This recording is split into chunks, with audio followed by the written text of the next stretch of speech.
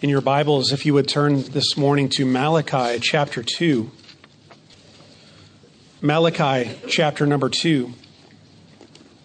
The prophet Malachi ministered to God's people, Israel, in the days after the Babylonian exile. Some time had passed since the people of Israel had returned to Jerusalem and Judah after they had been released from captivity in Babylon. When they got back to Jerusalem, they rebuilt the temple, they rebuilt the walls. Ezra and Nehemiah, the prophets Haggai and Zechariah were very instrumental in bringing about a lot of that success in restoring the temple and the city life there in Jerusalem and in Judah. A little bit of time has passed since then, and it appears that by the time Malachi is preaching and doing his ministry, that some cynicism has crept in to the people of Israel. We see from Malachi's challenges to them that their worship, their service of God seems to have become more mechanical rather than heartfelt. So they were coming to God with less than their very best. In fact, they were coming with their leftovers. They were coming to offer sacrifices with maimed sheep, lame animals. They were not bringing their very best to God. They were not obeying God's word. To them, it all seemed to be perfunctory. It was just, routine. It was mechanistic.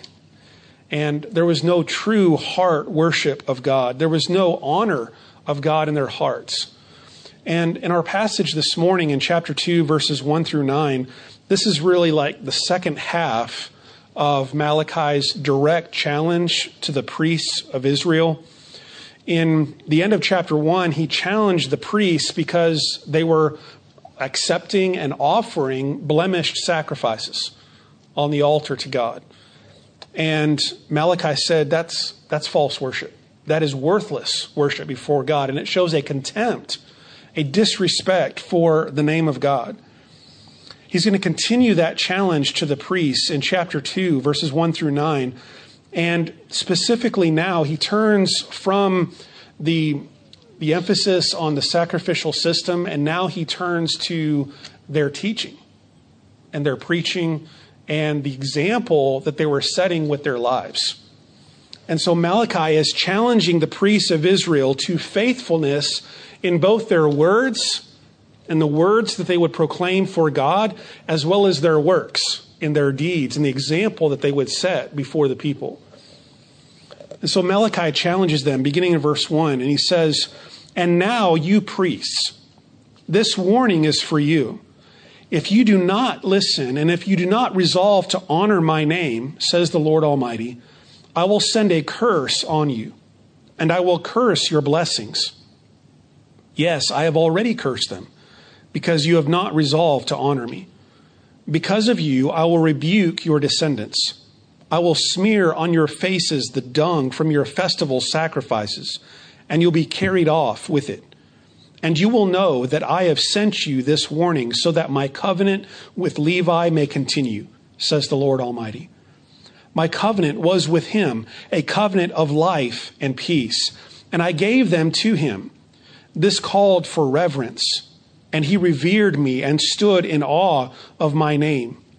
True instruction was in his mouth, and nothing false was found on his lips. He walked with me in peace and uprightness, and turned many from sin. For the lips of a priest ought to preserve knowledge, because he is the messenger of the Lord Almighty, and people seek instruction from his mouth. But you have turned from the way, and by your teaching have caused many to stumble. You have violated the covenant with Levi, says the Lord Almighty. So I have caused you to be despised and humiliated before all the people, because you have not followed my ways, but have shown partiality in matters of the law." Let's bow together in prayer. Our Father in heaven, we come and we gather around your word this morning, and with our eyes open, our ears open, and our hearts receptive, we desire to hear and receive your truth. Father, I pray that we would take this message that was written so long ago, written to a culture very different from ours, written to your people still living under the old covenant, the Sinai covenant. Help us to take this message and then apply it to our hearts today, and to see how we as your people need to heed this warning of Malachi's. May your Spirit help us as we receive and apply this message. In the name of Christ, amen. As we walk through this passage, and as we think about the best way to apply this message, I think one application of this passage is very obvious. It's right there on the surface. And that application has to do with the leaders, the spiritual leaders that God has placed over his people. And so, in some sense, this morning, I'm preaching to myself. Because probably the most direct application of the priests of Israel in their role of teaching and shepherding God's people is to pastors and teachers today in the church. And so on one level, I'm preaching to myself. And so you're wondering, okay, so why am I here? Well, I'm preaching to you as well in a couple of ways. One, you need to know what God's word says to hold me accountable. So if I go the way of these priests of Israel and I start teaching the wrong words of God and I start living ways that are contrary to the word of God, it's on you to hold me accountable. False teaching has crept into many churches and many denominations. That false teaching comes from all kinds of different places. Sometimes they learn it in seminary, unfortunately. In more liberal denominations, they go to seminary and their professors tell them the Word of God is not really the Word of God. These are just the teachings of men, and you can just use it as advice, as ancient counsel, but you can do with it as you please. Some liberal seminaries teach that, and so they arrive in churches and they teach people that, and they begin to teach that kind of a message, and they undercut the authority of the Word of God, and the people don't hold them accountable. And that false teaching takes root in those churches, in those denominations, and it spreads. Sometimes false teaching comes in unawares, but it's on the God's people. They have a responsibility to be like the Bereans, right? When Paul showed up and he was teaching the Bereans, the scriptures say that the Bereans took what Paul said and they went home and they opened up the scriptures to see if what Paul was saying was true. So they compared Paul's message to the written word of God to make sure that Paul was saying what was right. So you need to do that for me. And I'm telling you right now that if I start preaching heresy from this pulpit, you need to fire me. You need to get rid of me. Because this church, the church of God, the Word of God, is more important than any one person or any one position.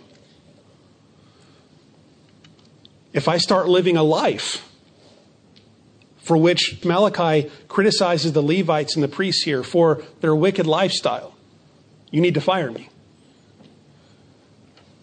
Because it's on spiritual leadership to teach the truth and to the best of their ability to live a life that is consistent with the truth.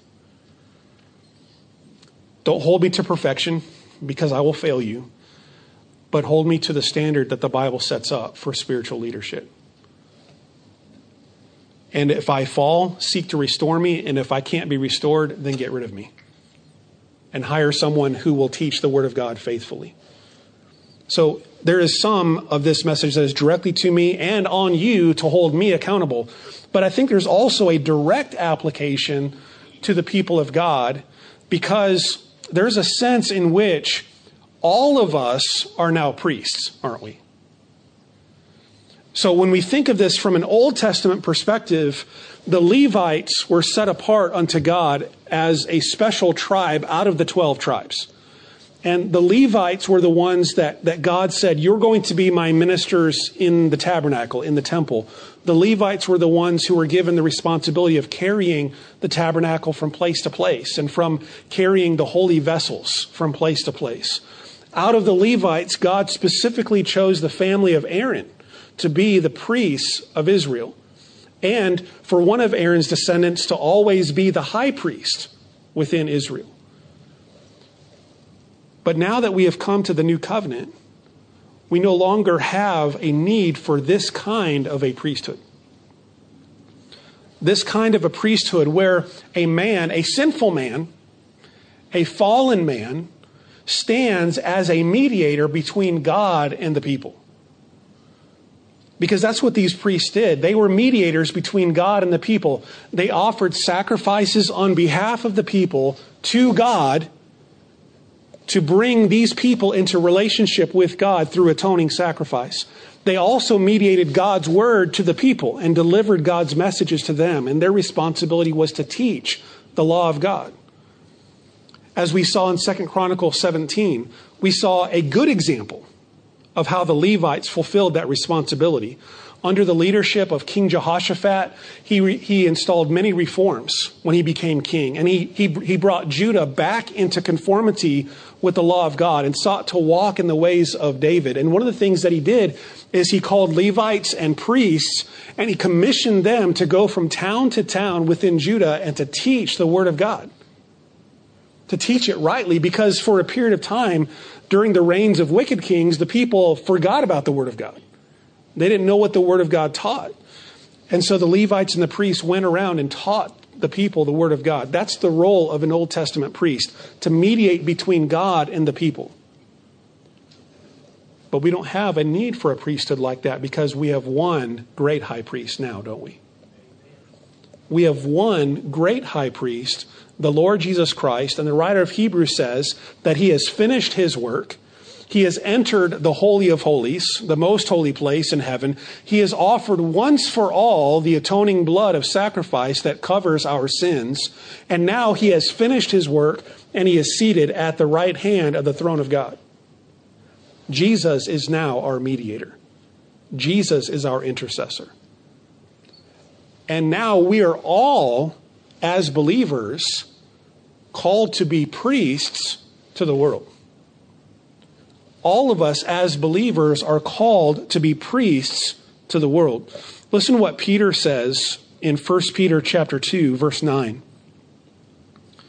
He says, but you, talking to Christians, talking to the church, you are a chosen people, a royal priesthood, a holy nation, God's special possession, that you may declare the praises of him who called you out of darkness into his wonderful light. Once you were not a people, but now you are the people of God.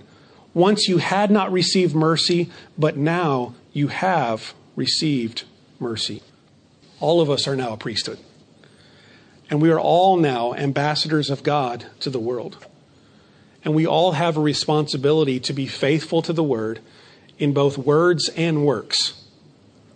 And so I want us to take this as an application not only to spiritual leaders, pastors, those in positions of church leadership, but also to all of us, that we would all see our responsibility to walk in faithfulness before the Lord. And so what does this passage teach us? First of all, this passage teaches us that the Lord has established a covenant of life and peace with his people. The Lord has established a covenant of life and peace with his people.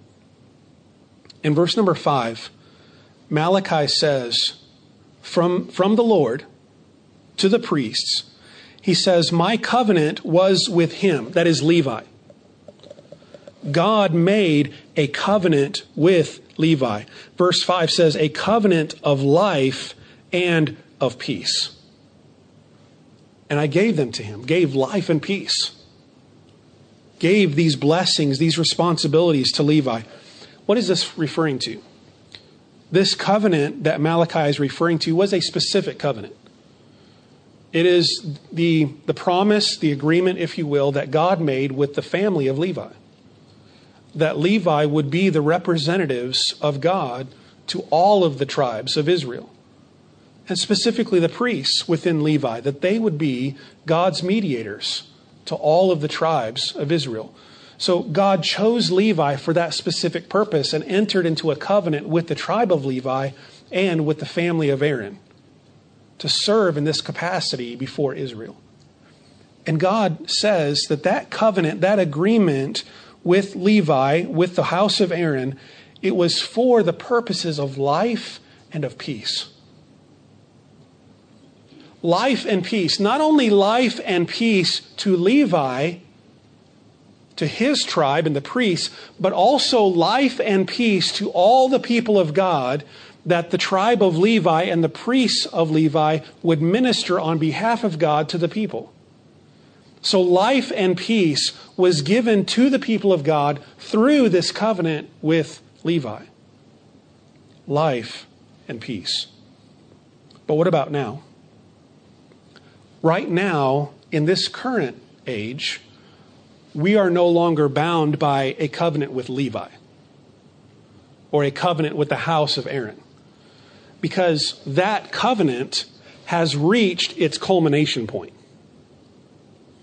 That covenant with Levi, that covenant with the house of Aaron, that covenant has reached its culmination point because now Jesus Christ has come, not in the order of the family of Levi or the family of Aaron, but in the order of the family of Melchizedek, or after the model of Melchizedek.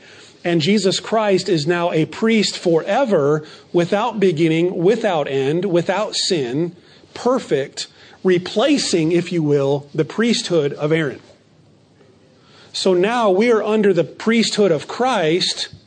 After the example of Melchizedek from Genesis, we're no longer under the priesthood of Aaron and the house of Levi. So what is the covenant that we have with God? The covenant that we have with God is the covenant mediated through Jesus Christ, through his life, through his blood, through his sacrificial death on the cross, and through his resurrection and his right hand intercession for us before the Father. That is the covenant that we have with God. It's called the New Covenant, and it is a covenant of life and of peace, isn't it? It is a covenant of life and of peace, that those who relate to God through Jesus Christ, through faith in him, they are blessed with life. They are blessed with peace with God. Paul says in Romans 5:1, now that we have been justified by faith, we have peace with God through our Lord Jesus Christ. So the covenant that we have with God is a covenant of life and peace. The Lord has graciously established that covenant of life and peace with his people. What does that demand then? Malachi tells us in the second part of verse 5, God says, I established my covenant of life and peace with Levi. This called for reverence, and he revered me and stood in awe of my name. So the gracious covenant of life and peace that God makes with his people, this gracious covenant demands that his people honor him in their worship. This gracious covenant demands that God's people honor him in their worship. And that was the focus of last week's message at the end of Malachi chapter 1. That when we worship God, that we would worship him with our very best. That we would honor his name, not detract from his name in the way that we worship him, in the way that we live our lives. God is worthy of our worship, isn't he? He is worthy of the very best that we can give. Not only because he is the God of the universe, and as the one and only God, the one creator over everything, he is worthy of worship. But he is also worthy of worship specifically from us as his people, because he has graciously entered into a covenant of life and peace with us. And so that covenant calls for reverence and awe and honor from God's people. Thirdly, this passage teaches us that honoring the Lord demands faithfulness to his word. Honoring the Lord demands faithfulness to his word. This warning that Malachi has for the priests is specifically related around their function as teachers, as ministers of the word to Israel. And so we see in verse 6 where Malachi says, true instruction was in his mouth. That is Levi. True instruction was in his mouth, and nothing false was found on his lips. That is the ideal. That is how the priests, the Levites of God, that is how they should function. Speaking truth, speaking the true word of God to the people. That is how we as God's people should be to ourselves before God, faithful to his word, and in faithfully relating that word to our families, to our neighbors, to the people in our community as we are ambassadors for God. We should be faithful to the word of God. Honoring the Lord demands faithfulness to his word. In verse number 7, Malachi says, "For the lips of a priest ought to preserve knowledge, because he's the messenger of the Lord Almighty, and people seek instruction from his mouth." Because of the priest's role in Israel, he was a teacher and people listened to him. Therefore, it was a particularly solemn responsibility for him when he spoke the words of God, because he was to be true to that calling. Because people listened to his words and he had an influence on the people. In the second part of verse number 8, he says, "You have turned from the way, and by your teaching you have caused many to stumble, and you violated the covenant with Levi. By your teaching, you have caused many to stumble." So there's an application to me, clearly, right? That I need to teach the word of God faithfully. There's an application to any teacher of the word of God, whether it be a pastor, a Sunday school teacher, anyone who teaches the word of God, to teach it faithfully. But there's also an application to every single one of us, because really all of us should be striving to become teachers of the word. We may not all have a responsibility to teach the word to a whole congregation of people, but we have, every one of us who are believers in Christ, have a responsibility to teach the word to our families, to teach the word to our children. We have a responsibility to share faithfully and truthfully the word of God to our lost neighbors and friends. We should be seeking to grow in our knowledge and understanding of the word so that we can become teachers of the word. What does the writer of Hebrews say to the people that he's writing to? In Hebrews, he says, "I'm writing to you these basic things, these elementary principles, this milk. By now, you should have become teachers of the word." So the writer of Hebrews is challenging those Christians because they hadn't reached a level of maturity, of understanding, and of teaching the word that they should have in their growth in Christ. We should all be faithful teachers of the word in our spheres of influence, whether that be teaching the word to one person in our family or teaching it to 100 people in the church. We all have a responsibility to be faithful to the word of God. Fourthly, honoring the Lord demands faithfulness in our works. Honoring the Lord demands faithfulness in our works. Not only does Malachi challenge the priests with their teaching, he also challenges them with the conduct of their lives. And he says in verse 8, "You have turned from the way." You have turned from the way. That implies a waywardness of life, doesn't it? Not only in terms of their teaching, that they were teaching the wrong things, but even with their lives, they had veered off the path and were not living faithfully. At the end of verse 8, it says that they had violated the covenant with Levi. In verse number 9, he says, "I've caused you to be despised and humiliated before all the people because you have not followed my ways, but you have shown partiality in matters of the law." So there at the end of verse 9, he specifically calls them to account for the way that they were living and the decisions that they were making.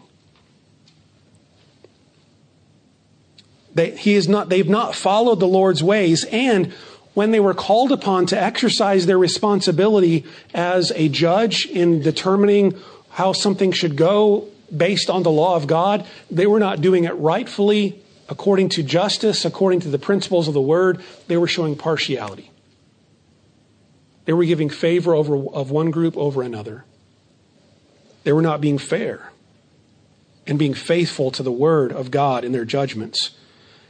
So he calls them to task, not only for their words of teaching, but also for their works. And by their example, they were causing many to stumble. And here's where Malachi brings his message home to the priests and to us. And that is that this passage teaches us, finally, that refusing to honor the Lord brings the Lord's chastening hand of judgment. Refusing to honor the Lord brings the Lord's chastening hand of judgment. So in this passage, Malachi reminds them, God's made a covenant with you. It's a covenant of life and peace. This covenant that God has made with you, it demands honor and reverence from you. It demands faithfulness to the word of God. It demands faithfulness in your works that you live before people's eyes. And he says, if you do not do that, if you do not honor the Lord, if you don't honor the covenant that he's made with you, his curse will fall on you. At the beginning of the passage, that's exactly what he says. He says, this warning is for you. If you do not listen, verse 2, if you do not resolve to honor my name, I will send a curse on you, and I will curse your blessings. He says, I've already cursed your blessings because you have not resolved to honor me. In other words, this is very much consistent with the covenant that God made with his people at Sinai.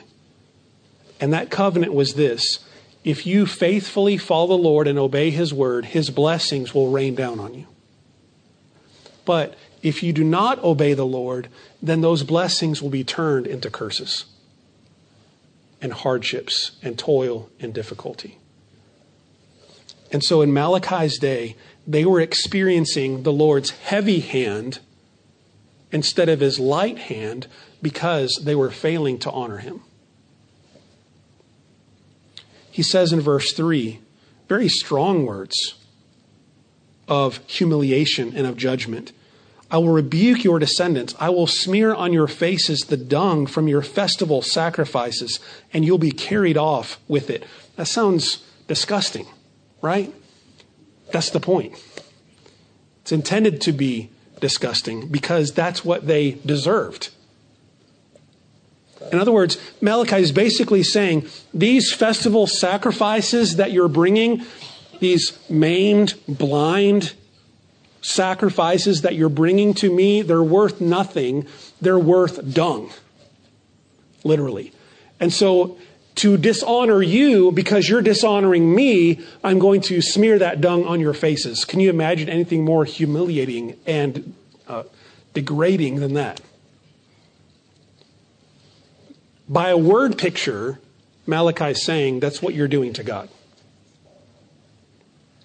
That's what you're doing to God when you treat lightly the worship of him by bringing that which is worthless into his presence. And so God is going to remove his hand of blessing and is going to treat them with the same dishonor and contempt that they are treating him.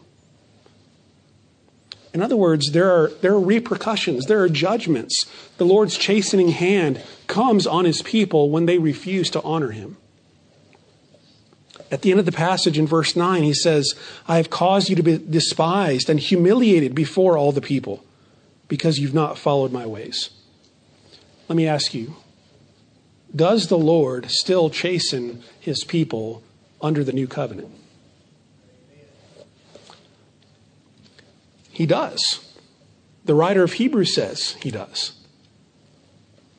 The writer of Hebrews says that the Lord loves the one that he disciplines. The Lord loves the one that he chastens. If you have a son or a daughter